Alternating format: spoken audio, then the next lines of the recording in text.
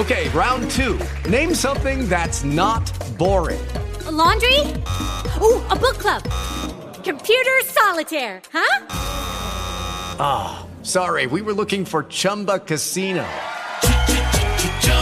That's right, ChumbaCasino.com has over 100 casino-style games. Join today and play for free for your chance to redeem some serious prizes. ChumbaCasino.com. No purchase necessary. Void where prohibited by law. 18 plus terms and conditions apply. See website for details. Ninth Story Studios, giving story a voice.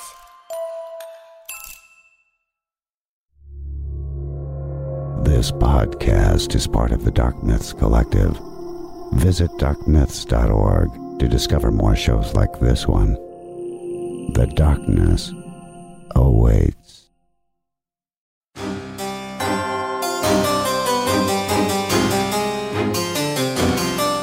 You're listening to The Wicked Library. What's that guy doing over there? He's been standing at that shelf for like 20 minutes. He looks frantic. He's going to have a heart attack or something. He has been there quite a long time, hasn't he? Why don't you take your cigarette break, Ronnie? I'll see what I can do to lower his blood pressure. Cool. Thanks, Mr. Pyre. The red one. Damn it. The one with the cross on it. Can't pick the wrong one. If only I knew. Good evening. Huh? Oh. Thank you for shopping at Mega Huge. I see you're enjoying our extensive wine collection. I didn't hear you come up behind me. Yes. I'm very light on my feet. How can I help you? I'm trying to figure out which wine to get. I finally got up the courage to ask the girl from accounting over for dinner, and I need to make sure I get the right wine. Yes. Nothing beats drinking the perfect red for dinner. I mean, with dinner. I just can't decide. There's so many here. I don't know anything about wine. It's really intimidating. Yes, it can be. Look at all the bottles. So many of them. Almost too many to count. See how the light dances on the surface of the bottles. And so many labels. All the words. So many letters. Yes. Bottles. Lights. Letters. So many. It's enough to make you a little dizzy, isn't it? Yes. I feel strange. Yes. It's entrancing, mesmerizing. It makes you forget everything. And relax. Yes. Relax. Excellent.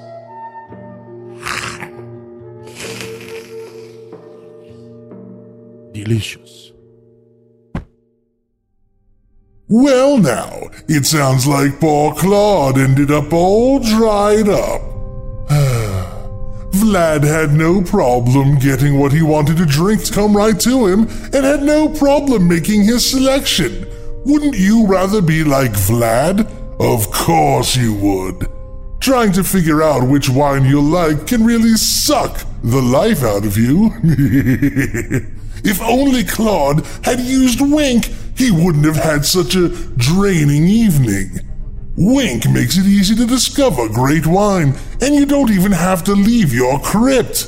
You just answer some questions about things like how you take your coffee and if you like blueberries, and their team of mystical wine experts use their powers to see into the future and send you wine you'll love, shipped right to your door. Finding a great wine doesn't have to be terrifying. Don't be a Claude, kiddies. Discover great wine today. Go to trywink.com/wickedlibrary and you'll get $20 off your first shipment. That's trywinc.com/wickedlibrary for $20 off. trywink.com/wickedlibrary. Warning. If you haven't figured out that the Wicked Library has strong themes of an adult, sometimes violent and decidedly scary nature, then by all means keep listening. Go on, it's just that you're not going to complain about it. Oh, you can try, but you'll be scoffed at and ridiculed mercilessly by the host, the narrators, the producers, and you could bet your dangling participle me. Go ahead, try it. You're not gonna like it one little bit, but our millions of listeners will eat it up. And that's not hyperbole, kiddies. So there's your warning.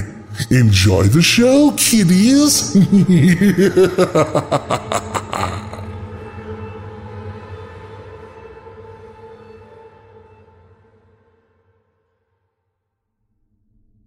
Welcome to episode number 807 of The Wicked Library.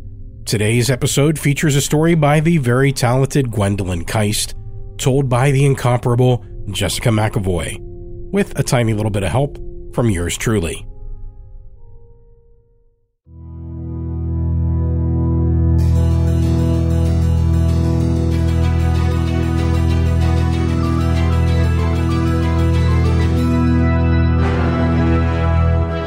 Hello, kiddies.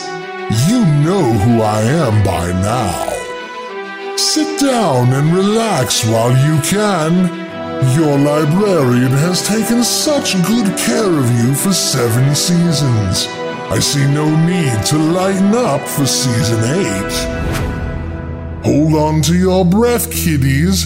It might just be your last. Once again, it's story time at the Wicked Library.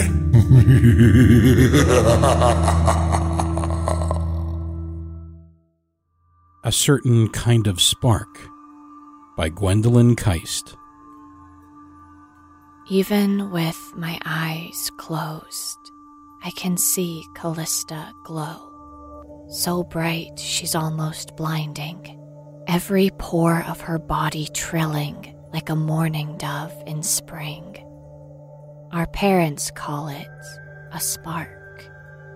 It's what makes your big sister special, they say. I'm only 3 years old, but I already know I have no spark. When I look at my reflection in mud puddles, all I see are shadows. Earthworms peek out of the ground. If I concentrate, I can make them dance. Calista doesn't care.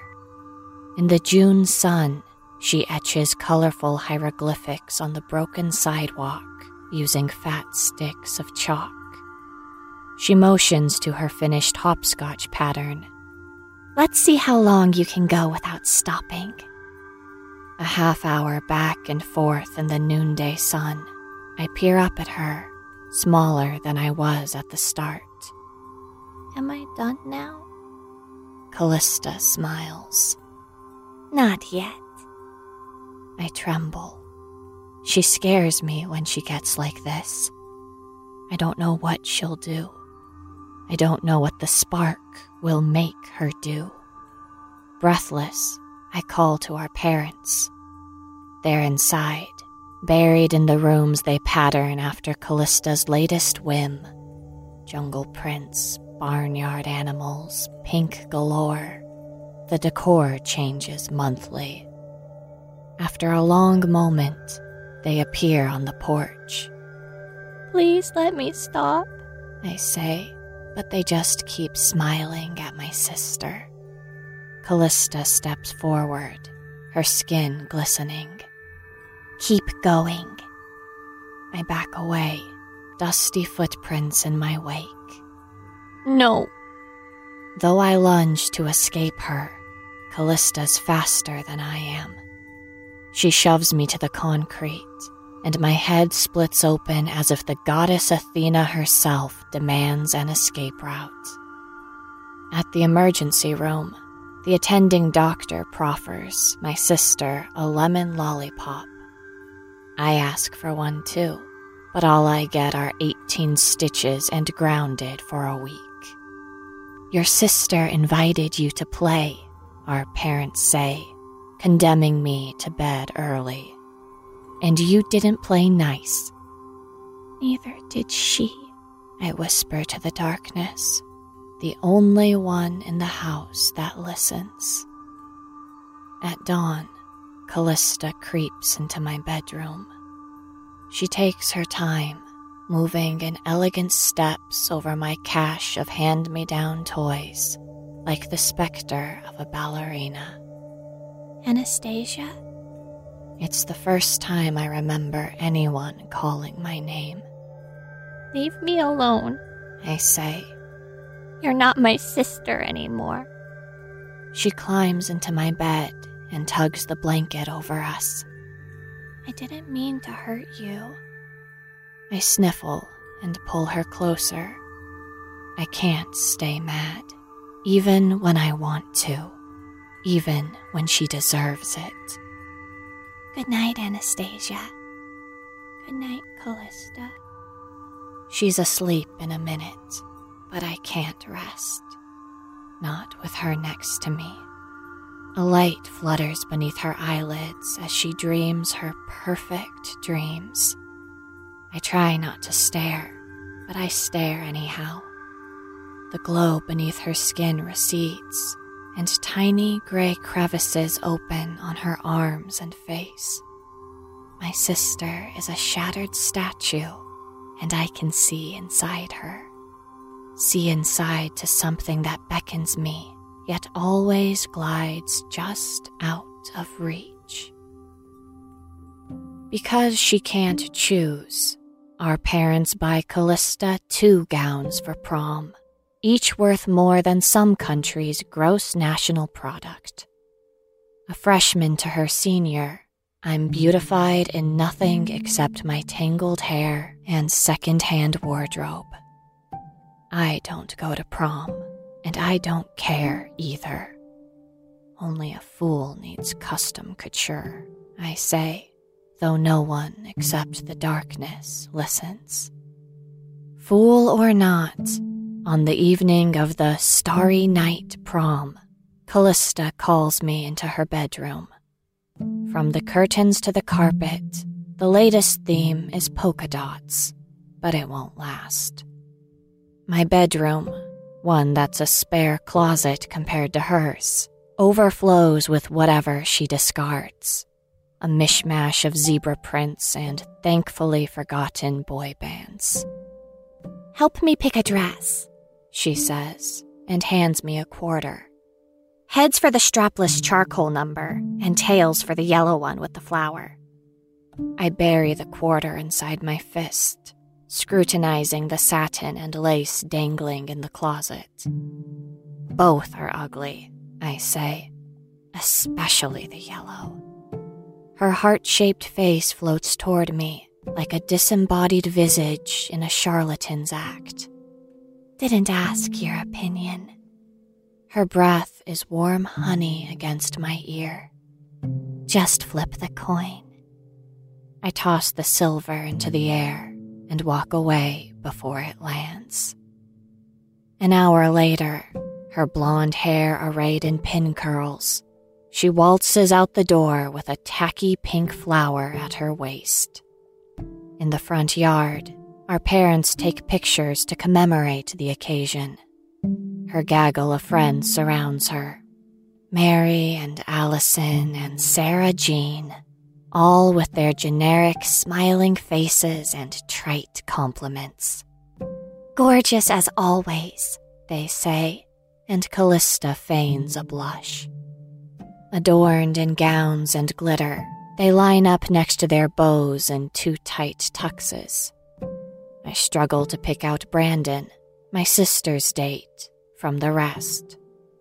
He's conspicuous only when he slips a bright carnation around her wrist. Yellow's your color, he says. Scoffing, I gaze at her. Photo after photo, she flashes dimples, her long arms draped across the snarl of shoulders. Though they fix their posture and pretend to listen to their dates, her friends all sneak glances at Calista. None of them smolder like her. The spark is there. I can see it. They can too.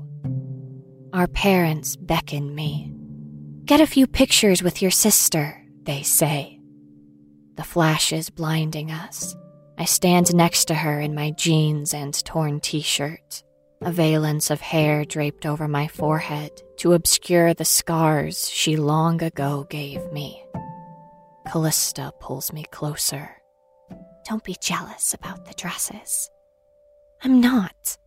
I jerk away. I don't care about anything that's yours. She laughs. Liar. Jaw set, I stare into her, right through the yellow fabric and the fake flower at her waist and the real flower on her wrist. The murmurs of her friends fall away, and the narrow cracks open again on her face and arms. This time, a line bisects her, and she starts to split right down the center. My lips part, and I drift forward as my body forms cracks of its own. I'm both sinking and flying, and I don't know which I prefer. Anastasia? Her voice jars me back to the sidewalk. I glance at my skin, then at hers. No fractures. She examines me. What were you thinking just now? I retreat behind the camera. Nothing. The other girls advance toward my sister. Your corsage, one of them says. Calista points to another girl. Yours is the same. The group surges together, our parents joining them, while the boys in their rented suits circle like black ants around a body. Only I stay beyond the fray. I already know what they see. All the corsages have withered to ash. My sister's next dress remains in queue for years, but it's coming, the bouquet and lace as unstoppable as the sun. At 22, she declares she's ready, or maybe the spark declares it for her.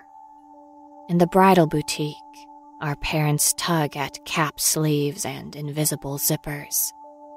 You'll be beautiful in white, they say, and Brandon will love you in anything. Brandon, a cipher of a man. He hasn't proposed yet, but that step's no more than a formality. The spark gets what the spark wants. Calista holds a silver dress up to me. This might look nice on you. In my stained leggings, I inch away from the formal wear as if one acid touch will melt my skin. And why would I wear that? For the ceremony. She tilts her head. You'll be my maid of honor, right? Our parents pinch my arm. Don't you dare disappoint her. Biting down, I gape at my sister. Between storefront mannequins and satin-burdened racks, her body gleams. The sinking, soaring, dizzy feeling returns, and I'm ready this time. Ready to snap her into pieces and find out if there's a candy-coated center inside that sweet veneer. Anastasia? Callista's bright gaze counters my own. Please? For the rest of the afternoon, I wriggle into beaded silk and poofy taffeta. Doesn't suit you, she says, condemning me back to the dressing room each time. But even the other brides shopping for their own nuptials coo and marvel over my sister.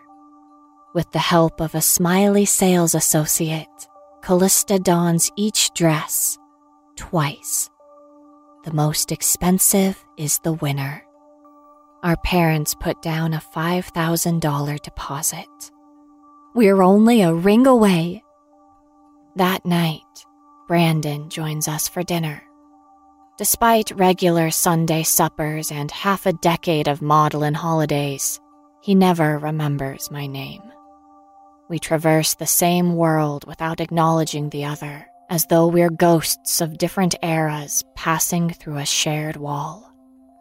I need to make a confession. Calista flashes dimples, and the room stops. Brandon smiles at her. Okay. We bought a dress. Did you? He asks, the smile holding steady. And the wedding party's picked out. She's breathless and blushing from within. I have to close my eyes and turn away to keep her skin from splitting apart. Mary and Allison are my bridesmaids, she says. And Sarah Jean will be the maid of honor. My eyes snap open. I'm suddenly breathless, too. So she said yes? Our parents clap their hands. We always liked Sarah Jean. I exhale, my stomach turning inside out. I thought, Sarah Jean is so excited, my sister says. We all are. It'll be an amazing day. Sounds like it. Brandon kisses her forehead. I'm glad I'm picking up the ring tomorrow. The table practically levitates to the ceiling, as everyone but me titters and squeals. I excuse myself, my chair toppling over behind me. Hours later, after dessert and coffee and card games, my family bids farewell to the future son, and the house hesitates, awaiting my sister's next command. I wait, too. Footsteps sneak up the stairs. Anastasia? Calista knocks, but opens the door before I answer. In my bedroom that's half the size of hers, I pretend to study the wall. You're mad, aren't you? She sighs. You're not bridesmaid material anyhow. I figured Sarah Jean was your way out. Maybe I didn't want a way out.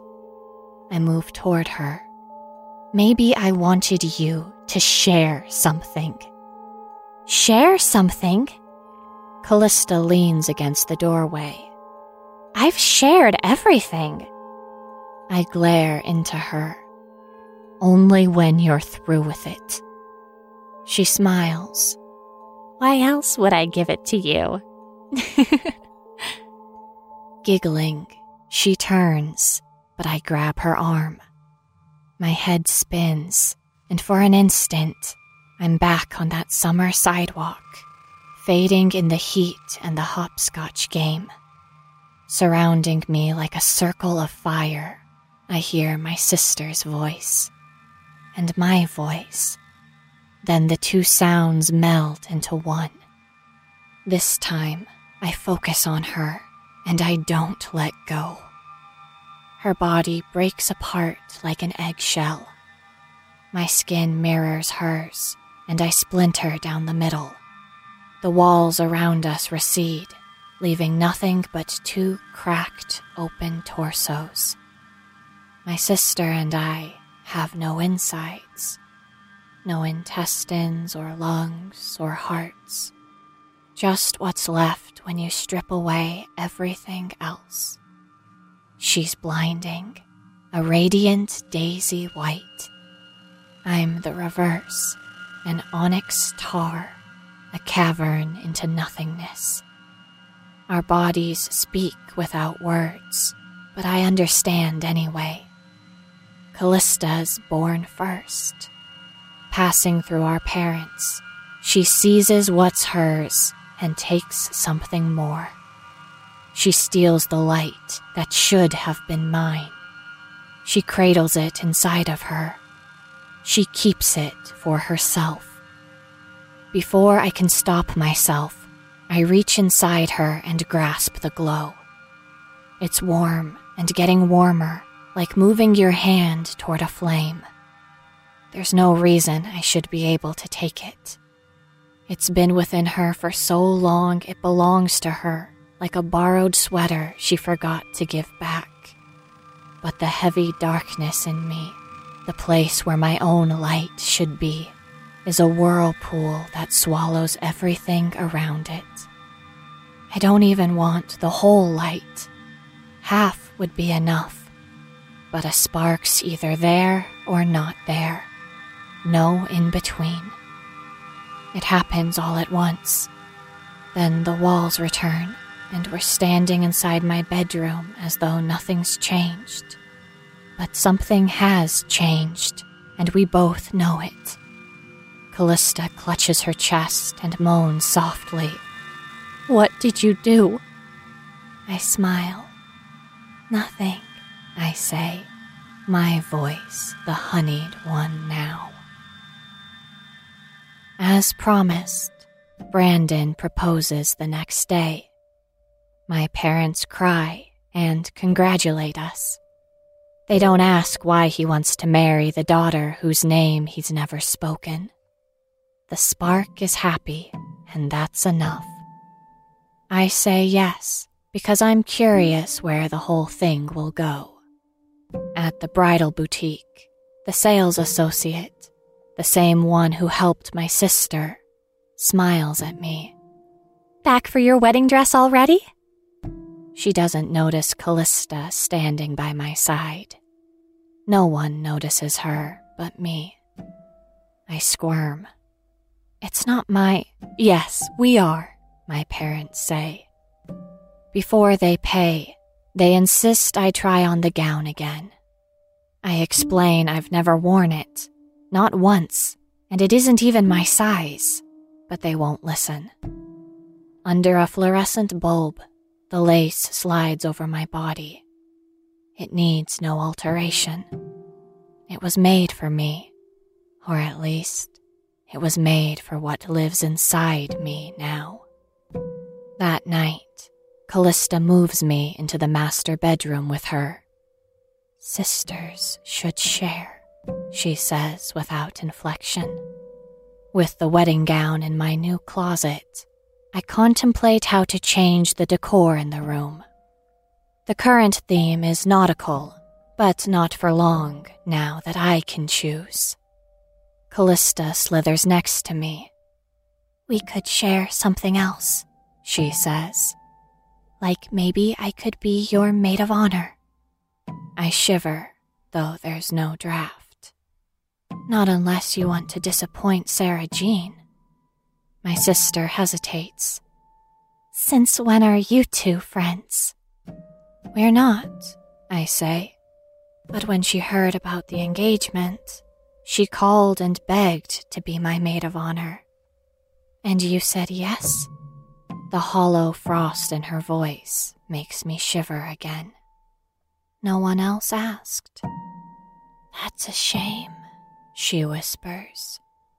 "Sisters should share everything."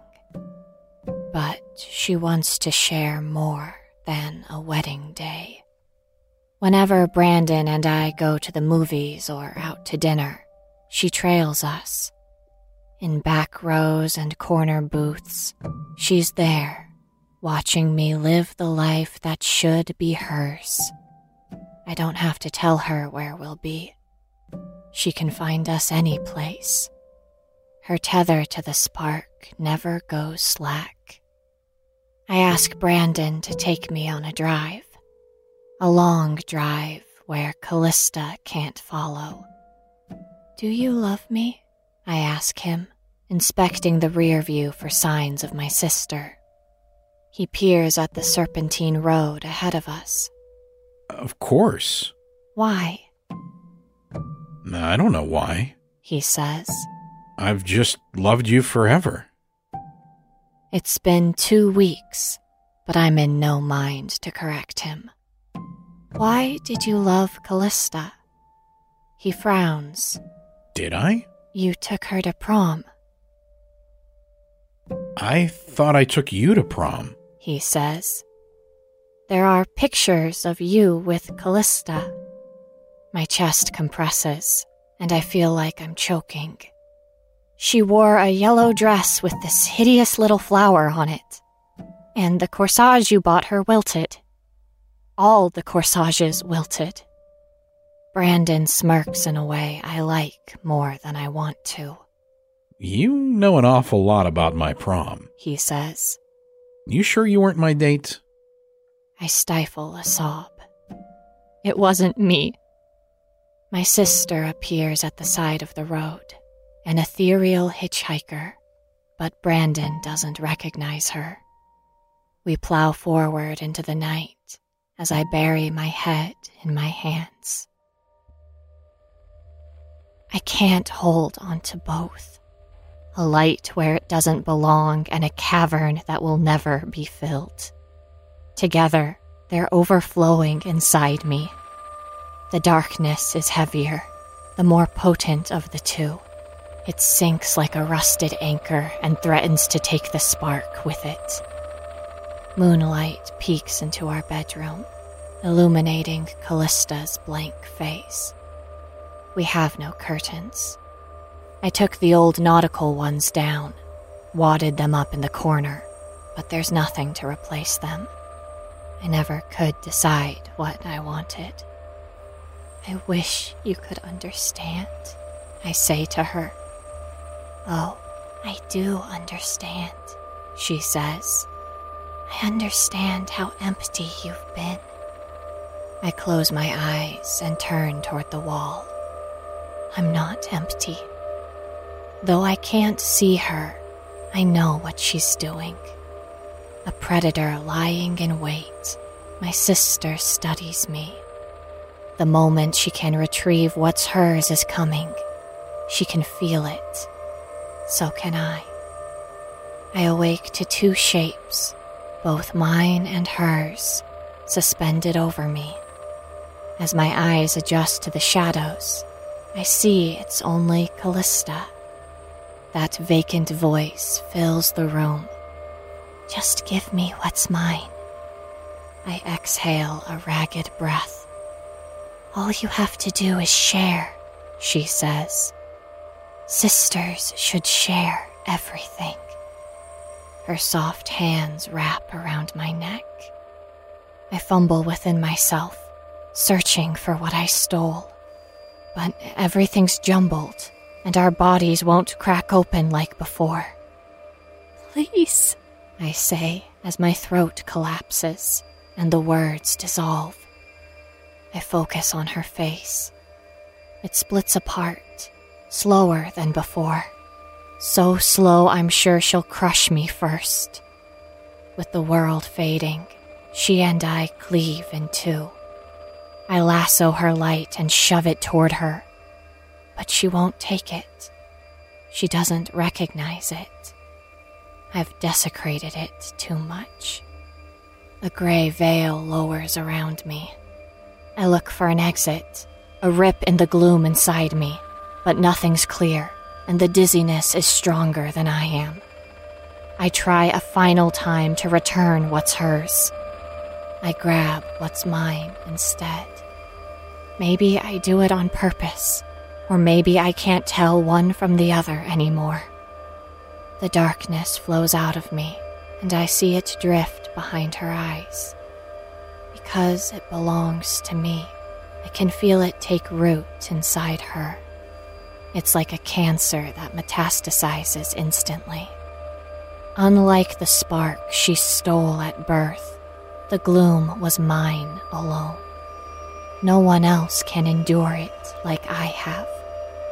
She releases her hands from my neck, her body lingering over me as if weightless. Then she wilts like a golden leaf tumbling from a blazing autumn tree. My sister's gone, before she hits the floor. Her funeral is a quick little affair, the entry-level option since my parents have no money to spare so soon before my wedding. I wear her runner-up prom dress to the burial. The winner is already in the coffin. That fake flower at her waist joins other flowers, a single bouquet that I bought for her. The petals wilt before evening. I stand with figures in black, and we mourn in the spring. Then I stand alone. The trees change, but I have not. And neither has Calista. She waits. The darkness that belongs to me incubates her body. They check her pulse before they inter her with grass and pine, but that doesn't matter. She's not dead, I say. Brandon touches a hand to my bare shoulder. Of course she's dead, Anastasia. It's the first time he says my name. Until then, I'm not sure he knows it. The lights in the world dim, and the groundskeeper hangs at the gate that closes at sundown. Brandon and I murmur our goodbyes to Calista. I'm here for you, he says, and I think he's speaking to her until I notice him watching me. Anything you need. But I'm not the only one who needs solace. Stay with me, I say, and he obliges. I comfort him. Again and again I comfort him until my belly swells and I birth a spark of my own, a spark that's more my sister than me. She's beautiful, everyone says. She's beautiful enough, I say. Baby bottles and bassinets. Brandon and I settle into our white picket routine, into the life that should be hers. It's custom built for Calista. I'm a stranger, and all I want is to trade in the husband and child like an ill-fitting suit. It wouldn't change much. She's still with me, in my place at the dinner table, in my chair at parent-teacher meetings, in my half of a bed that's never quite warmed up. Had I not kept it alive, the spark would have died with her. But I did keep it. Every day I nurse it, and now it's strong. Strong enough to match the darkness. Strong enough to return to its rightful place. I visit her grave and beg her to come home. But the images in my mind aren't enough. I need something else to bind me to her. In the bedroom we once shared, where our childhoods have gone to die, yellowed pictures of me and Calista topple out of a photo album as if they've been expecting me. In one, she's 6 and I'm 3, and we stand on that broken sidewalk. The hopscotch pattern's faded, but a hazy outline remains. In the other, it's the same sidewalk, but we're older. She poses in the dress she's still wearing, and I slump in my jeans. Almost forgotten moments. That's all I have left of Calista. I shove us in my pocket. That night, after my family sleeps, I grip the crumbling paper between my fingers. Take it, I whisper, and my sister, both the one in the photograph and the one in the soil, agrees. The tiny faded shapes in my hand change. Cracks appear across her body.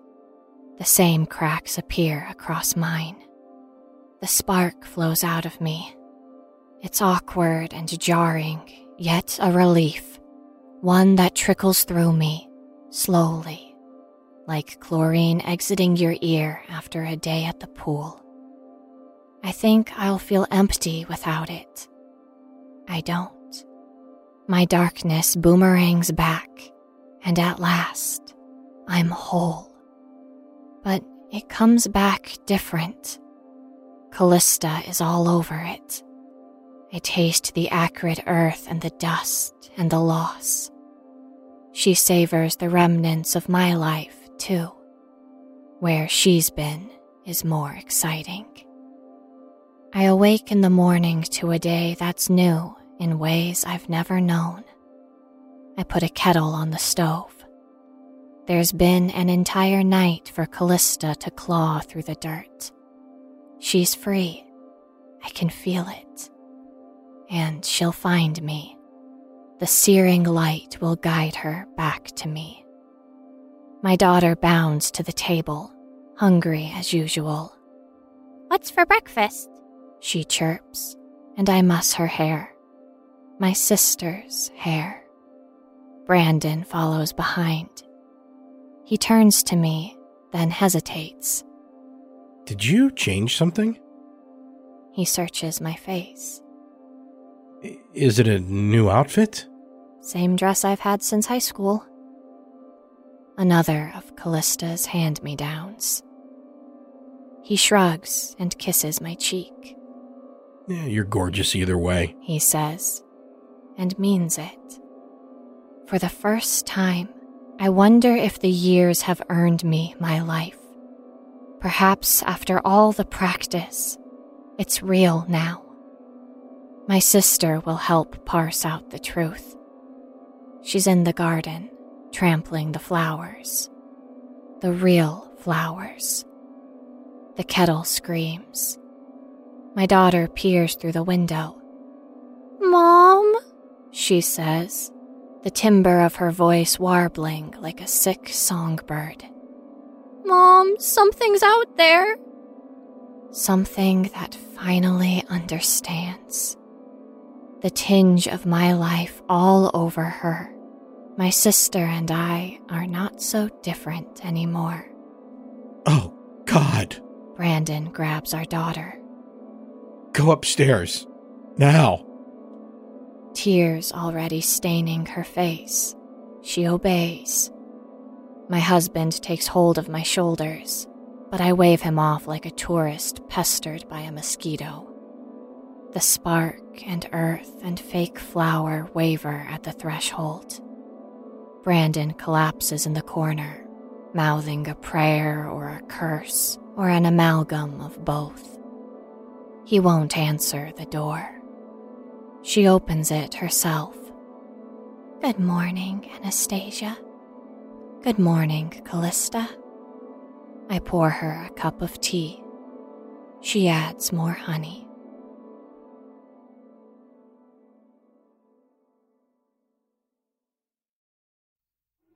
Well, kiddies, now it's time for another quick tale. This one deals with a powerful hunger burning deep inside. A hunger so intense and so overpowering that when unstopped, it can transform a man into a beast. Let's find out what happens when Henry spends all his time in the basement, working on his inventions, and ignores the hunger deep inside. Henry, are you down there? Henry? Hungry. So hungry. Let me out. Oh, no. Not again, Henry. Why don't you just let me sign us up for HelloFresh? You could be making dinner yourself every night and not letting it come to this. You turn into this monster every time you're hungry. Dinner hard. No time to cook. Must do science. Now, let me out. Henry, I've told you before, all the ingredients come pre-measured in handy labeled meal kits, so you know which ingredients go with which recipe. It's not hard at all. And you won't even have to spend all night in the kitchen, because recipes only take around 30 minutes. No, too expensive. I'll spend money on science. That's just ridiculous, Henry. With HelloFresh, it's easy to cook delicious balanced dinners for less than $10 a meal.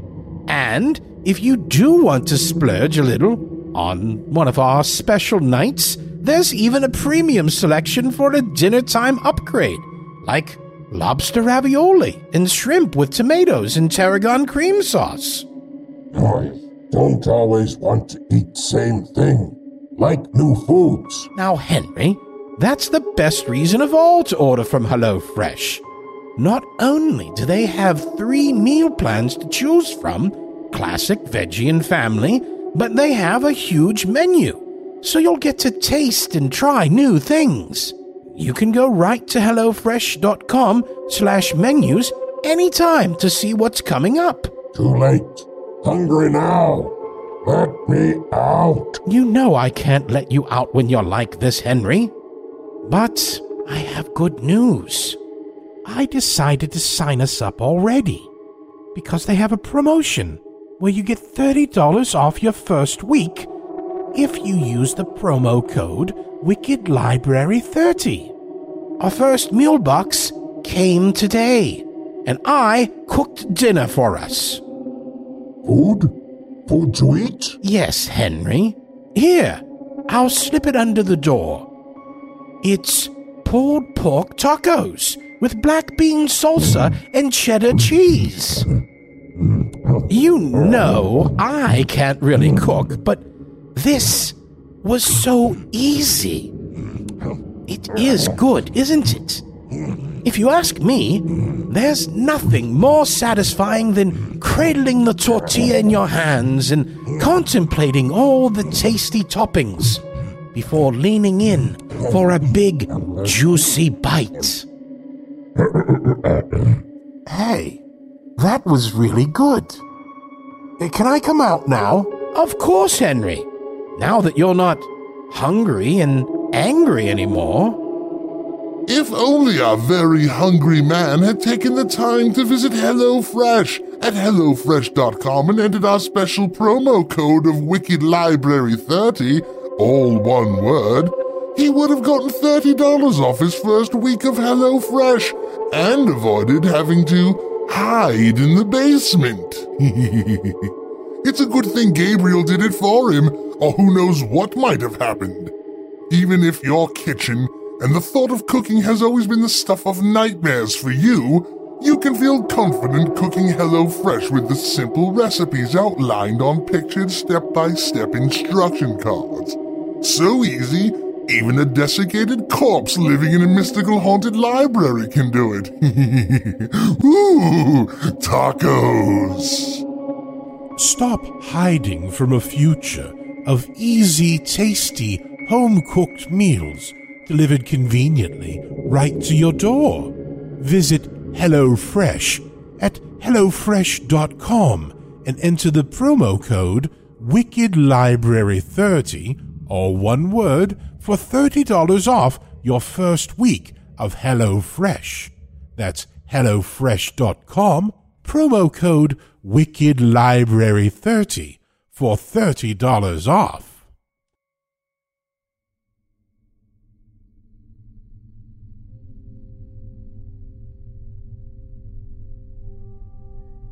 So today my guest is Gwendolyn Kiste, and we just listened to your fantastic story, and now we're going to talk a little bit about that and some of the other stuff that you have going on in your world. This story in particular, it has a certain feel to it, which I think I've noticed from reading your collection that you have started to really develop a unique and consistent voice throughout your pieces. There's like this, I don't know if I want to call it a deep melancholy that runs through all the stories.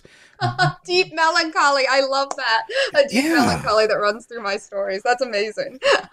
But in a very good way. I mean, in the best way possible that you can have a deep melancholy. There's like a bittersweetness to the stories. And each one is kind of its own unique piece. And I don't notice a lot of similarity between story to story other than just kind of your voice that comes through. And it's very unique. And I can tell from reading your collection why you were a 2017 Stoker Award finalist. Well, thank you. Thank you. See, we slipped that into the conversation just so gracefully. Yeah. And then I have to talk about it to destroy all that grace. But that's a huge deal. So I definitely wanted to say congratulations. And I wanted to talk a little bit about what the experience was like and, how it felt to be on the same list as, Joe Hill. And I know you're a huge Twin Peaks fan. So, I mean, also in that same category, you had, David Lynch and Frost. Well, not the same category. Well, the same ballot. The same ballot. Yes. Let's clarify that. I know, the same ballot. That was incredibly exciting, being on the same ballot as David Lynch. And I loved it because then even the Twin Peaks official Twitter page tweeted out about the show being nominated. And I was like, oh my gosh, it just seemed extra bizarre and special for that to have happened, because it was I've grown up really liking so much of David Lynch's work, and it has resonated so much with me. And then to be on the same ballot, it still seems surreal to me. But yeah, it was a great ballot this year too. It was really an honor and so exciting. And there were so many people on there whose work I admire. So it was fun. It was fun and it was crazy. And I just keep saying surreal because that really is the best word for it. So very much so. And well, it's very Lynchian, right? It's that surreal, twisted, slightly off part of reality. So it's kind of appropriate and cool, right? It is. It very, very much is. It very much is. So yeah. So what was that like? What was the you were at StokerCon, right? Yes. My husband Bill and I were there. It was in Providence, so we went. We were actually terrified because it was the first few days of March in New England, so we were convinced we were going to get snowed in. And I think it snowed on either side, a few days before, and then there was a huge snowstorm after. And even while we were there was this huge storm that came through, and it was this huge windstorm and rainstorm. Yeah. And we were sitting in the restaurant in the Biltmore and looking out, and cars were actually starting to lift off the ground because of the wind. It was intense. It was the weather was crazy.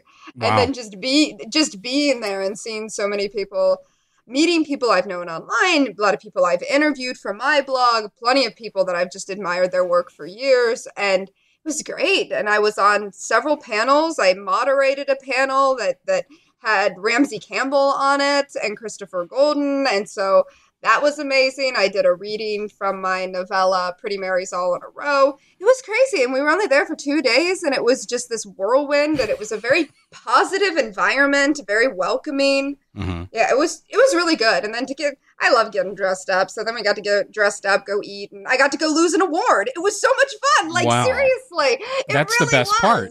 It really was. I kept saying the entire time, and I feel like people probably think it's lip service after a while, but it was such an honor to be nominated, truly, truly. And so I was so happy. I was having such a great time. So it was a really fun weekend. So how'd your reading go? It went well. It went very well. Yeah, I like reading live. I have a lot of fun with it. I read the title story of my collection at Necronomicon, also in Providence, actually in the exact same room as I did my reading at StokerCon, so that was kind of surreal.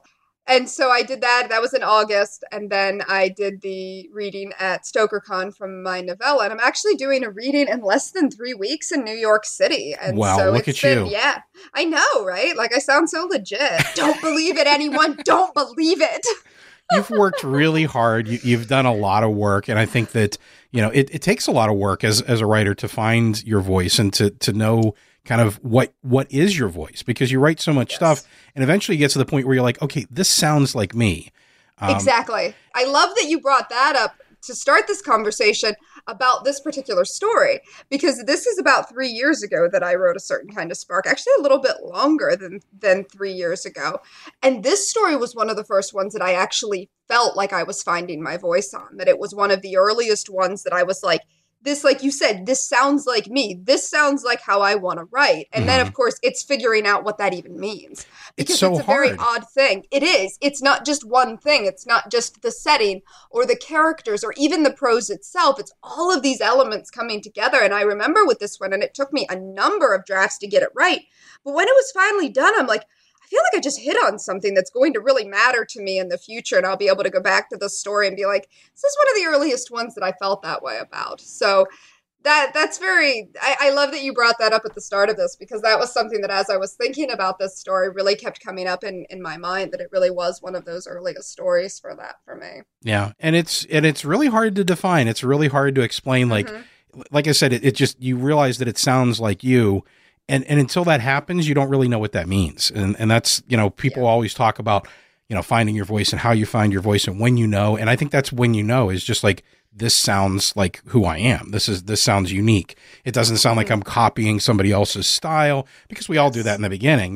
We all try to emulate, and even without knowing it and without being conscious of it, those things that are your influences just slip into your work. And, I know you're a huge Bradbury fan, and I can feel Bradbury in your work, but not to the point where it feels like that's your only influence. There's definitely a lot more of you in your work. So talking about this story, what made this one that you wanted to tell? Because it's to stick with the story through as many drafts as you're talking about. I know that it takes loving that story and falling in love with the characters and the setting and the story to do that. So what made that happen for you with this one? This was one of these places where I think one of the things I really loved about this story when I was writing it was this idea of the conflict between these two female characters, and that there's love there, but that there's a lot of antagonism between them as well. And so that was something that I wanted to really play with and really see where I could take it. And I loved this idea of switching out, that one was this sort of darkness that was left without this spark, and then that the other one had, because people always say, oh, that person just has something about them, or je ne sais quoi. I'm like, what is that? It's as ephemeral as how we're talking about developing your voice as a writer. It's not really something that's easy to define. And so I thought, what if it was something more tangible, and what would happen if it was stolen, or somebody just wanted part of it, or something along those lines. And it just seemed very interesting to me. It's a very interesting piece, because, the sister that doesn't have the spark is kind of going along with it. What can I do? This is just kind of who I am. This is how it is. And she gets pushed to a point finally where she's like, you know what? Enough. I want that. I'm going to take it. And then she has to deal with the repercussions of it, which is a really interesting way of telling the story. It's what I want the most, but once I get it, I have to deal with the guilt and realize that maybe it wasn't as great of a gift as I thought it was going to be. Exactly. And I didn't want her to just seem like a total brat, because obviously her sister's a bit of a brat. Right. But I feel like even she develops as it goes along, and as she realizes what her sister has been going through for all this time. And so I did want a sense of really being pushed to that point where you really feel like I have no choice but to do this terrible thing that she even knew was terrible as she's doing it. But then, like you said, to really have to live with those repercussions of what that's going to mean. Yeah, absolutely. And there's this really great high strangeness that runs through it. And, it's like reality twisted ever so slightly the other direction. And just that, people don't even happen to notice that they're responding this way. And once the spark moves from the one to the other, that it's just like, oh yeah, did we go to prom together? I thought it was you and I that were at prom together. They just totally, it's not the person, which is a really cool message too. It's not the physical person that they're enamored with. It's what's inside of them, which is kind of a really deep message. Hopefully. Thank you. I appreciate that. It's what's deep inside that matters. I like this idea of, I play with identity a lot in my work, and how unreal identity can be, and how it's not static, and this idea that everyone just was like, yeah, of course, it's always been you. And it's like, no, it used to be my sister, and that nobody seemed, like you said, seems to notice that, and how creepy that is. For me, that's incredibly creepy, because I feel like I've always been that weird person that's never been quite as much in reality maybe as other people to begin with. So when things like that, when I write things like that, it really creeps me out because then it feels like a reality that can be tenuous at best anyways is even more tenuous. So I think that's where I come from with writing things like that, because it unnerves me. A lot of times that's the stuff that scares me the most, is what unnerves me, what just gets under my skin, not really a jump scare. Even though in horror films, jump scares can be a lot of fun. Yeah. No offense to them. But the things that stick with me when I read them or in a film or even a television show are things that just get under my skin, that really unnerve me on these levels of everyday life. I always joke on social media about existential dread. It's to the point that I always think if at the end of the year I did one of those clouds of words I use so much, it would be existential dread would be on there. But it is true. Like, it is scary living in a world where things are so tenuous now more than ever, I feel. Oh, yeah. So that's what creeps me out, and that's what I like to write about. Yeah, I was just going to say, dread is a definite part of that, because it's that uncanny valley. It's just that things are ever so slightly off. It's almost real, but not. And it's just it's creepy. It's exactly what it is. There's like an underlying dread to the story, and it's really cool, very well done. It's a fun type of horror because you're left afterwards. And even now, I mean, the last time I listened to the story was probably a week and a half, 2 weeks ago, when I was getting it ready for, the final edit and everything. And even now, I mean, just thinking back to it, it's so creepy. Well, thank you. You're welcome. That's always what a horror writer wants to hear. Right. So I appreciate that. Yeah, I mean, if you were writing like romance and I was like, that's creepy, that has a totally different connotation, right? Right. Exactly. So with this piece, you mentioned a lot of successive drafts that you went through. What was your biggest struggle with this, and how did you overcome that? How did it resolve itself for you? I think initially I tried to tell too big of a story. I tried to fit in too many details, too many scenarios. It had a really long lead in. It had the scene early on with them on the sidewalk, and then it had the prom scene, but I swear it feels like those came in at like page 6 or 7. And it was really a place where, again, in developing my voice, to realize just how quickly you need to get a story started. You really just have to get it started. And I'm like, let's just go into this and really cut out all these early pages and see where it's at. And it worked. I feel like it works as it is now. And I remember, like, I'll take these printed out drafts with me, and sometimes I'll be in the car in the passenger seat as my husband's driving. And I remember with this story in particular, I'm looking at it and I just take my little mechanical pencils. I carry them around everywhere. They fall out of my bag. It's insane. But I remember taking it and just drawing an X over an entire page, and he was like, whoa. Like, she's really editing this one. And so I think that was a lot of it, I was trying to tell too big of a story that really a lot of the extra elements just weren't working and they weren't that interesting. And so it was a place of realizing, okay, maybe these details are cool to me, but a reader's going to be bored. And so really winnowing it down to where it's at now, which I think is a much tighter story. Yeah, absolutely. Yeah, that's always the toughest part, I think, when you're writing a piece is you're writing for yourself first. So you have all these things that you fall in love with because they're parts of you, and you have to cut those away to really get to the story itself. So it's always tough to cross out and draw big X's through things, I think. It is.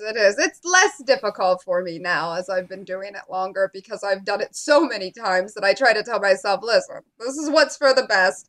I always save over everything, so I always have it somewhere. Yeah. It's not gone forever if I want to go back. And every once in a while, there might be something I'm like, I think the story was better with that, or I know a better place for it now, and then I'll go fish it out of a past draft and put it back into the story. So I always tell myself, it's fine.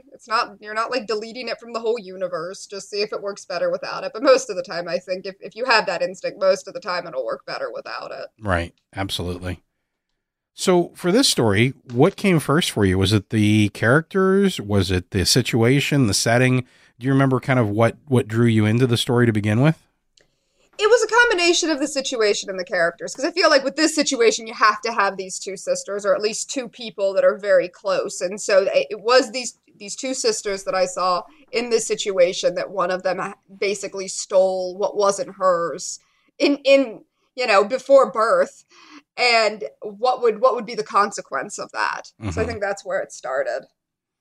So was there anything about the story that surprised you when you were going through the process of writing it, or maybe in successive drafts when it came to fruition for you? Was there anything that stuck out to you like, oh, I didn't expect that to happen?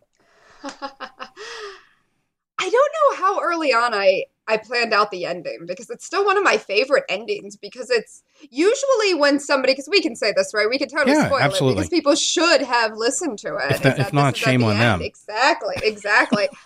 Usually when somebody comes back from the dead, it's not, I'm going to sit down at the kitchen table and have tea with you. Right. That's not what usually happens. And the sense of everyone around, like the husband and the daughter, are terrified, and rightfully so. And the two sisters are like, this is fine. This is totally cool. And I love that. And I love ending it right there, because in some ways, another story has just begun. Right. And possibly even a creepier story than maybe the one that was told. But to me, that would be a much more overt horror story. Whereas this one, I wanted it to be, like I said, that more unnerving kind of horror. Mm-hmm. And so that's why I wanted to end it where I did. And maybe that was the most surprising part, because I remember getting to that and I'm like, I just love this ending right here. And I feel like so many other writers would be like, no, don't end it there. But I'm like, I want to, because it seems so bizarre to be like, yeah, she just came back from the dead. It's fine. They're just going to sit down and this is the happy ending.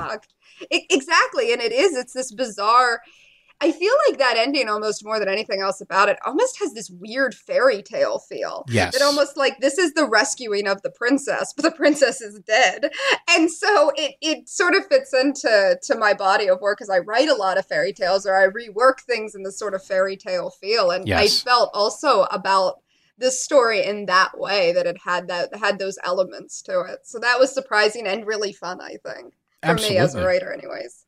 Yeah, I mean, I think some of my favorite horror stories are the original fairy tales. And when I say original, I mean, you can't really tell what the original was. But let's say maybe not the Disney-fied versions of them. The exactly. one where all the dark, creepy shit happens and it's disturbing and uncomfortable. I mean, exactly. Yeah, I mean, read The Little Mermaid sometime, folks. It's horrible, yeah. It really is. The Little Mermaid bothers me a lot, because it's a really disturbing story, and it has. I always love retellings of The Little Mermaid, because, especially modern ones that are still horror, I think it's so interesting, because there's a ton of terrifying elements there. Yeah, I mean, you can dress it up and you can clean it up, but you can tell that there's the darkness is still there behind it. That never really goes away. You can't. It's part of the integral parts of the story. I mean, even if you look at like classic myths and Greek legends, you talk about Persephone and Hades. Yeah. I mean, the part that always gets cut out of there is the rape in the beginning. That's just horrifying. Yeah. And those old myths were really scary, and they are so connected to fairy tales. I agree. I feel like fairy tales and folklore and mythology, they're all part of that same tradition of oral storytelling. And so I think that, yeah, those are definitely fairy tales, and definitely terrifying ones. Yeah. Very scary. And I think maybe that's the fun part for you of doing these live readings, is it's kind of borrowing back that oral tradition, and it's different every time that you do it, because your audience is different, and what they get and what they give back to you is different. Yes.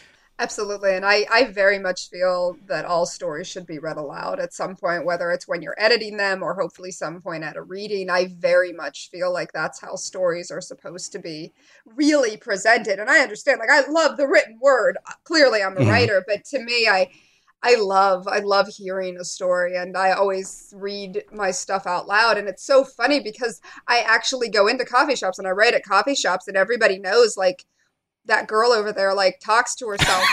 But the funny thing is that if I go to the same coffee shops, I've actually seen people be like, oh, no, she's just reading or writing to herself. It's okay. And I'm like, it's like they're saying, oh, she's not crazy. And I want to be like, I am actually kind of crazy, but I am also reading my work aloud, because I feel that that's how you can really get that feel of how the words flow. It really does. I mean, there's a lot of times when we get a lot of story submissions, and some of the stories that I pass on are stories that are perfectly fine. They're great stories when you read them, but when you try to convert them to audio, they just become unwieldy, and it changes things. You know, it's like what looks good on the page sometimes doesn't sound good to the ear.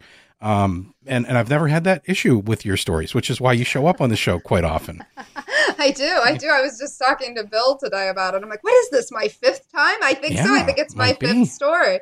I think it is. And so that is a huge thing for me. And again, like you said, there are still some really great stories out there that don't translate to audio. But for me, I hope that pretty much all my work could at least translate, because like I said, it's really important to me to read things aloud. I love, my parents read to me when I was younger. I still read aloud. I read to my cats sometimes. Talk about crazy. That's sweet. Like I read like, we have a book with these little like black cats, and I'm waiting until Halloween, but my cats are getting read to about those 5 black cats. I'm so excited. That book's already sat on the end of the bookshelf, because I'm going to read this aloud to you guys. That's awesome. That's awesome.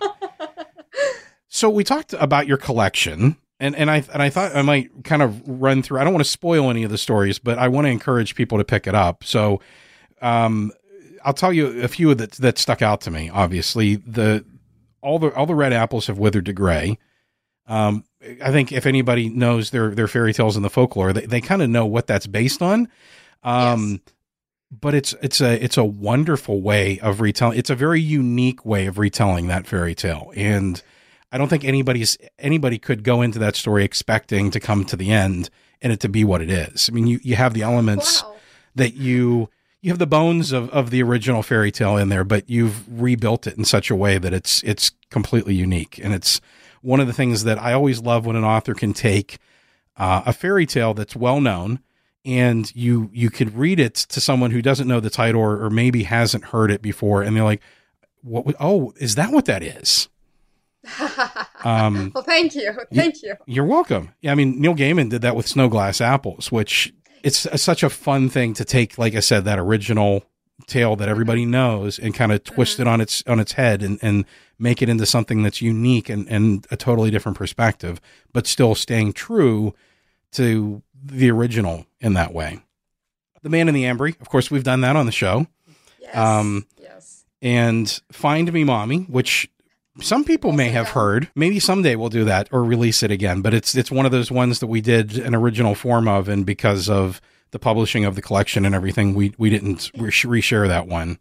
Yeah, we decided to hold off. Yeah. Audrey at Night. So talking about like when someone comes back from the dead, that's one we did on the show. That's where the traditional horror story is. The Tower Princess, another one that's just so weird but so good. Well, thank you. You're welcome. That's a very polarizing one. A lot of people either really loved that one or really hated that one, and it was interesting because when it first came out, it got some of the nastiest reviews of anything I've ever written, and people were really like, "This is ridiculous. This is ridiculous," and I'm like, okay. And then what's been interesting is since the collection's come out, a lot of people have talked about that one and said that it's one of their favorites. So that one's been interesting. The life of that one, and it was really hard to sell too. Mm-hmm. I had sent it out to a number of places, and it ultimately got into Interzone, which is like one of the coolest, one of the best fantasy and science fiction magazines, and one of the longest running. I think it is the longest running in Britain. I think that's correct. And I just sent it there thinking there's no way they're going to take this. Absolutely no way. And I remember I almost didn't send it. And sometimes I have to get myself like all like psyched up with anger over something. I'm like, you know what? This is a typo-free story that I've edited. It's not going to hurt anybody to read this. And then like a week later, they're like, we'd love to publish this. I'm like, well, I'm glad I sent it. Yeah. Because I was at a place that I didn't think it was ever going to get published. And then, like I said, I got some scathing reviews out there, and then people ended up really had a second life in the collection. So I was very happy about that. So when was that first published? Wow, when was that first published? Probably only a couple years ago. And when I really think about this, I think it hasn't even been 4 years since my first published short story came out. So it couldn't have been that long ago. I think it was about 2 years ago. Yeah, it's been a whirlwind sometimes when I think about it. Well, you know, there has been a lot of change in what audiences accept and what audiences are craving. That's true. I think that storytelling has become more sophisticated in terms of, you know, what the stories that are out there in terms of television and movies, and that there's been kind of a revival of getting back to, character driven stories and anti-heroes and things that are just not exactly what you're going to expect, not your cut and dry. And there is definitely a very high, this story is very strange. It's fantasy, in its roots, but there's there's the same thing that we talked, that existential dread, that deep melancholy that runs through the whole story. And it's very much, in my opinion, an analogy for, being accepted and fitting in and the way we divide our friends up and, kind of like when we go to school, how these cliques develop and that sort of thing. So I thought it was a very powerful story. And I think when I first talked to you about the collection and I was starting to read it, I think I may have said that the 10 Things to Know About the 10 Questions was my favorite. Yes. I think it's now my second favorite because The Lazarus Bride is, to me, I think that's my favorite piece in the whole collection, the closing piece. Well, thank you. I love that you picked that one out too, because my editor, Jess Landry, that was her favorite story in the collection, and that's why she was like, I want to put that last.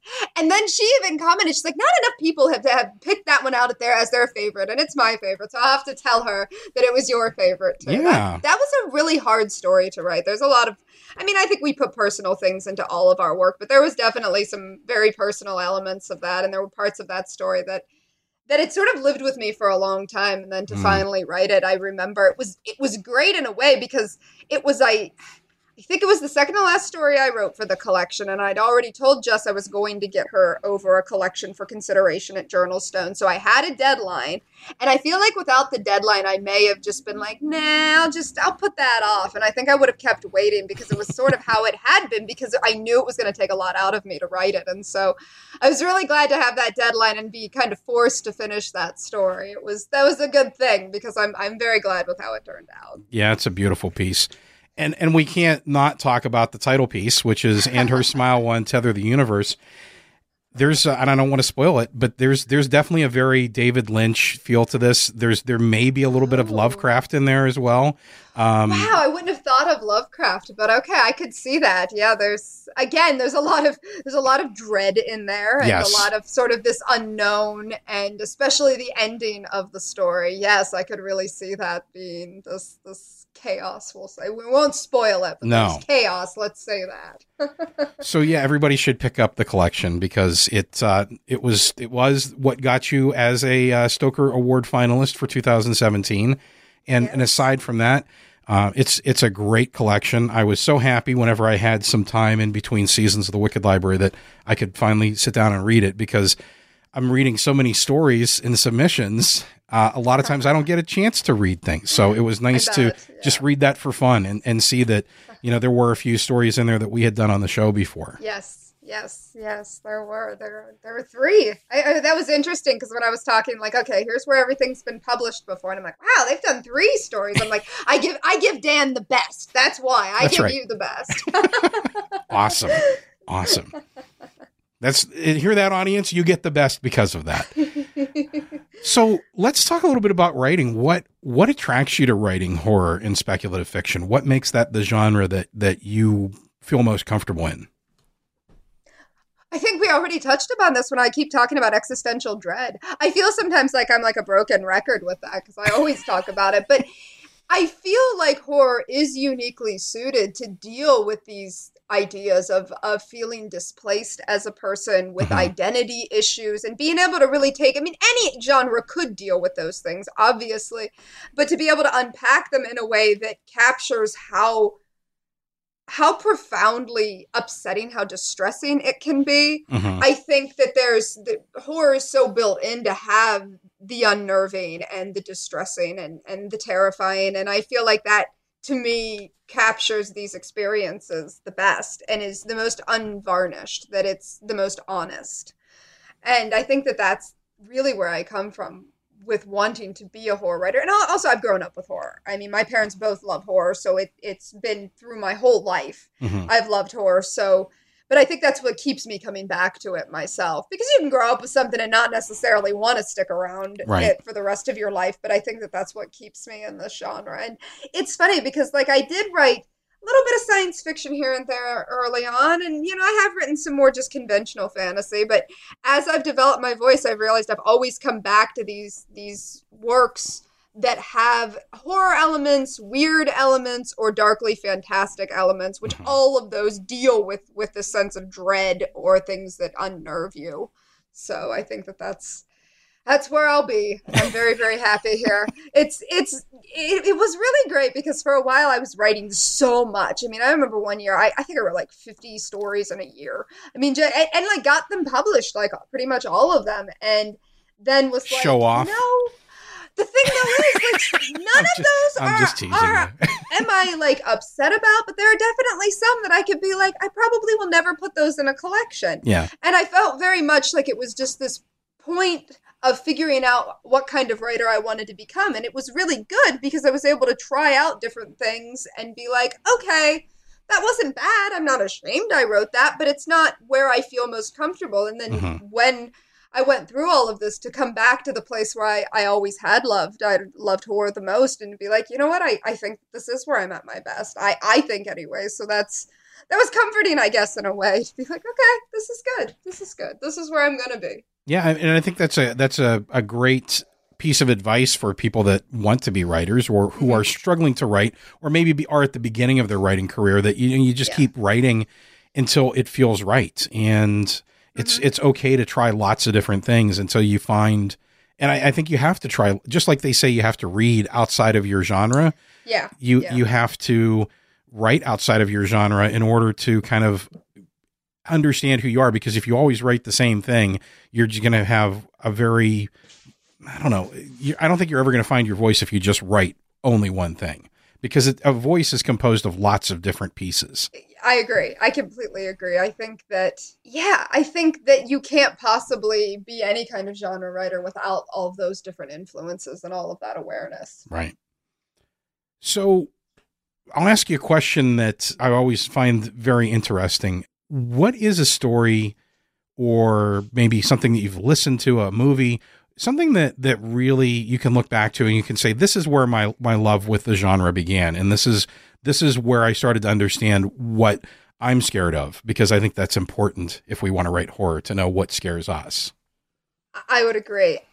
There's so many different things I could pick out, but this was one of the questions that was sent to me ahead of time, audience. And so I had time to really think about this. Good. And I believe one of the stories that really did it for me was Richard Matheson's Graveyard Shift. I think it's also called The Faces.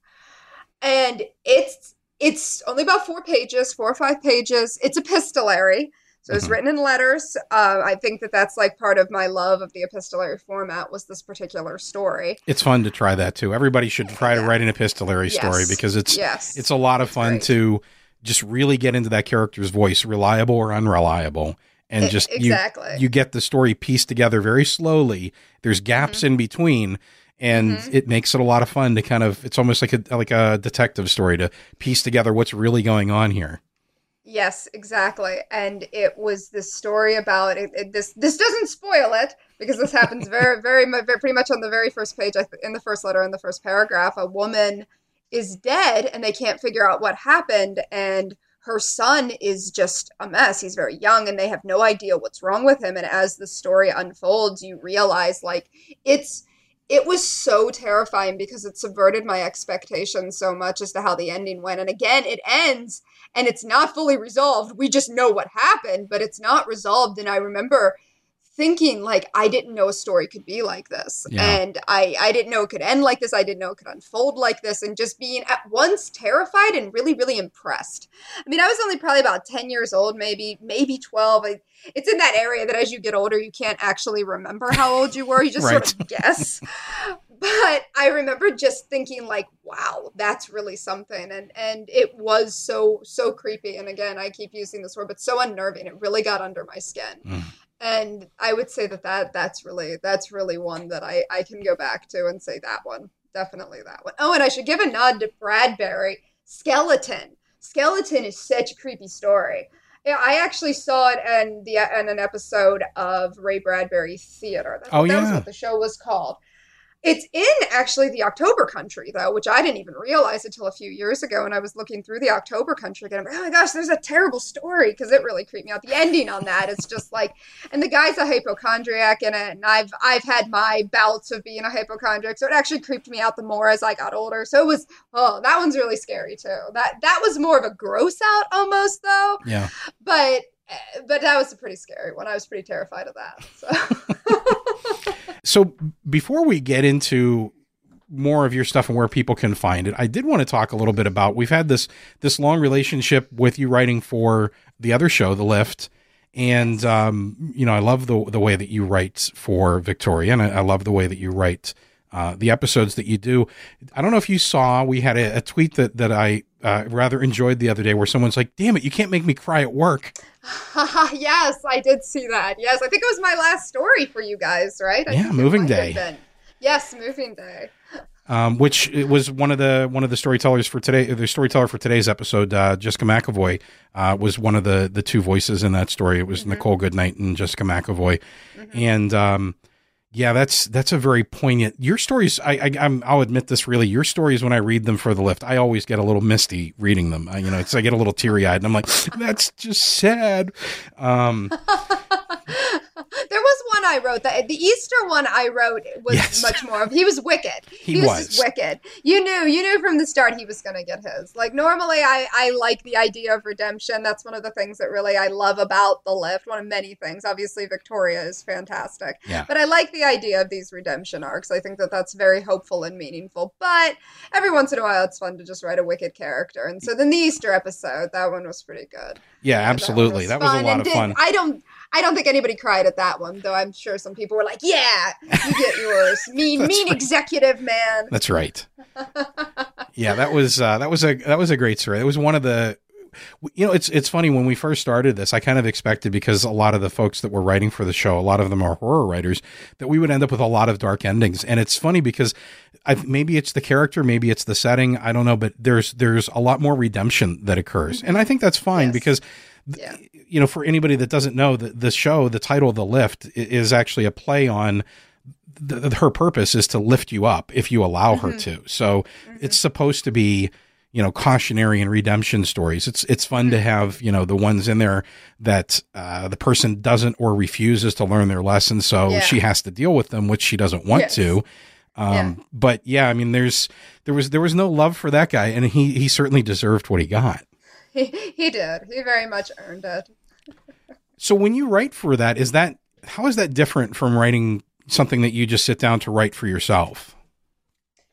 It's very much thinking of it as being part of this world and wanting to make sure that I honor that. Victoria in particular, it very much feels like when I write for The Lift that Victoria's right there sort of looking over my shoulder, and I can always hear her voice. I can totally imagine her voice very easily, and I love writing her. Yeah. She's great. And so often it feels like she writes herself. And it's funny because I always read my stuff out loud. Like I said, I even have the Victoria voice that I do. So I'm sure I look absolutely delightfully ridiculous at coffee shops when then I'm doing this little girl's British voice. Yeah. Well, all of a sudden out of nowhere at my computer. But in some ways, it's very nice to be able to settle into that character and know that that character is going to be coming up. So it's this kind of safety of saying, hey, I got to create the early world in the first half of the story or the first quarter of the story, but then I know the world that I'm coming into for the rest of it. So it's nice. It's like home cooked food. It's like coming home. It's the sense of knowing and being familiar, but at the same time, the world is so rich and there's so many things that can be done within the paradigms of that world. So there's safety, and yet at the same time, there's a lot of room for movement. And Victoria's just delightful. She's just great. It's funny you say that, because I always feel the same way. And I think that, in talking to some of the other writers, that's kind of been the common theme, is that she talks to them and she tells you what she wants to say. And I find when I write her, if I get her dialogue ever so slightly wrong, it's almost like she's correcting me. And I wouldn't say it that way. I'd say it like this. Yeah, exactly. She has her own distinct voice. And, one of the questions that I've gotten asked about it is, how does she feel so real? And I think that truly the reason she feels because she is real. And she's whispering to all the writers. But I think that because we have had so many different writers write her, she's very nuanced. She has a lot of, she gets a little piece from everybody. So absolutely, while she does have that kind of overriding personality, you see different facets of her from story to story. And I think that's what works, and that's what makes it fun. Very much so. Very much. So where can listeners find more of your work? I understand you have a few things out there. Just a few. Just a few.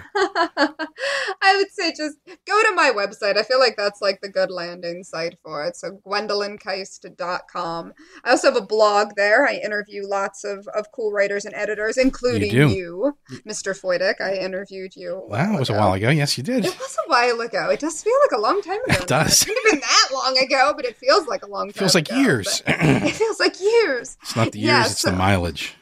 I'd agree with that. It does. That is how it feels. But there's several years and lots of mileage on the blog. Yes. And so there's a lot of stuff there. And then you can also find links to all my work, to my 2 books, and then all of the anthologies and magazines I've been in. So tell me about Pretty Mary's All in a Row. Yes, Pretty Mary's All in a Row is my novella that came out from Broken Eye Books in the end of November last year, and it is about the Marys of folklore. So it's about this house full of Marys. So it's Bloody Mary and Mary Mac and Resurrection Mary and Mistress Mary Quite Contrary and Mary Lloyd. So it's all of these different Marys together, and it's sort of an origin story for them as they figure out who they are, and also facing off with an antagonist in the darkness who basically wants to steal their hereafter from them. That's awesome. That was a really good delivery. I wish I could always do that, because people ask me sometimes and I'll be like, it's about folklore. And then I just stop. But that delivery was pretty good. I should record that and just play that the next time. Yeah, well, I'll send you a copy. No, but that's great, because I have the book. I just need to actually pull it out and read it. So it's on my list. Maybe I've moved it up a couple because of your description just now. Well, there we go. It's working. It already has done its magic. It was a lot of fun researching it too, because I love folklore. Obviously, I talk about fairy tales, and I love folklore, and I love urban legends, and how they grow and they change, and yet you can see this, like the vanishing hitchhiker that has been through all these different elements, and that's where Resurrection Mary comes from. But it's just really a lot of fun, and then realizing that so many of these characters are named Mary, and thinking, let's just put them together and see what happens, was really the initial idea. And I remember before I started writing it, I searched online literally for hours to make sure no one had ever done this before. And I never found anything that had put any of these characters together. And it seemed honestly like such an obvious idea that I remember saying to my husband, I'm like, I need to do this, because otherwise somebody else is going to beat me to it, because this seems like just such a really fun idea.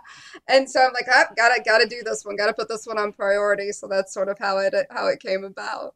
Yeah, it's funny that you say that, because when you were talking about it, I was thinking, I can't believe nobody's ever done that before. That makes total sense. It's so cool. It totally makes sense. It seemed like such a natural group of characters to put together. But like I said, I literally spent hours on Google. I would put Bloody Mary and Resurrection Mary together. And one time I found them in some dictionary of urban legend, just because they happened to be next to each other. Okay. And just that was literally the only thing I could find. And I'm like, okay, then I'm going for this, because there's also the fact that we always say there's only so many stories to tell anyways. If you tell it originally enough, there's no problem anyways. Right. And so I'm like, but I always like to make sure there's nothing out there that's too similar to what I'm working on. I'm like, I can't find anything like that. And nobody's brought anything up in any of the reviews. So I'm like, okay. The most they've said is American Gods, and how American Gods brought a lot of different mythological figures together. And there's definitely been works that have done things like that. So I'm not suggesting I'm the first one to come up with that idea. It was just these particular characters. It seemed like it was really fun, and to give them their due in this way, and to just be able to develop their personalities, because you don't really know Bloody Mary very well. We all know of her, but we don't really know her. And it was really fun to give some of these characters an inner life, to know who they are. So that was a really good time. Well, you've now said her name 3 times, so enjoy your evening. I have said her name 3 times, just not in a row. It has to be in a row. And in front of a mirror. Though I am right next to a mirror. I'm actually right next to a mirror. So, Yeah, it might not be a great evening. Let me know you're okay tomorrow. I will.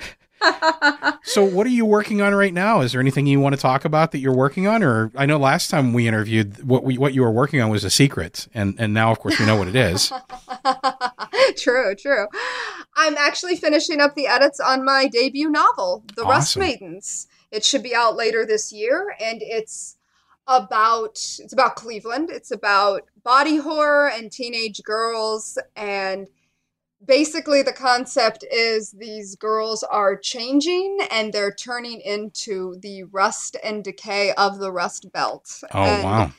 And trying to unravel the mystery of that. That's what the main character is trying to do throughout the story. So very much going back to my roots, my Ohio roots. I'm an Ohio girl. I live in Pennsylvania now, but I'm an Ohio girl at heart. So it was interesting to sort of go back there and research a lot because it takes place mostly in the year 1980. So I wanted to deal a lot with when it was becoming the Rust Belt and when it was sort of earning that name and exploring that. And I love historical fiction, and I particularly love historical fiction that's relatively recent. Yeah. There's something to me that's very interesting about telling about a period, like telling a story about a period of time that people can easily remember. There's a lot of people alive that can remember the year 1980. So I'm not one of them. I was born in 84, but it is fun, like, to be able to say to my parents, does that sound right? And they'll be like, yes, that's fine. Or like they'll give me little nuances of things that I'm like, oh, okay.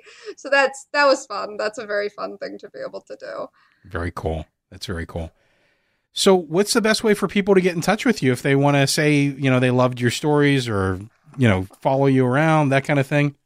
I mean, not like literally, maybe through social media, not in the creepy way. Although social media can be pretty creepy too. It can be, can't it? It can.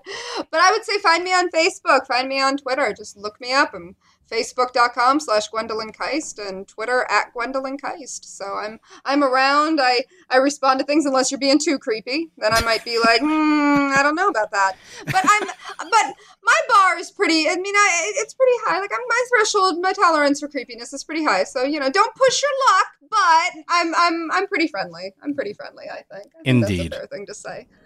Indeed. Well, hey, thanks for taking so much time to talk about your work and the story and everything else you got going on. It's always a pleasure to talk to you, and it's always great to have you on the show. And hopefully, we'll continue to see more of you on the show and on the lift and on our secret lift project that I'm not ready to talk about yet. All that fun stuff. Sounds great. Thank you so much for having me. You're very welcome.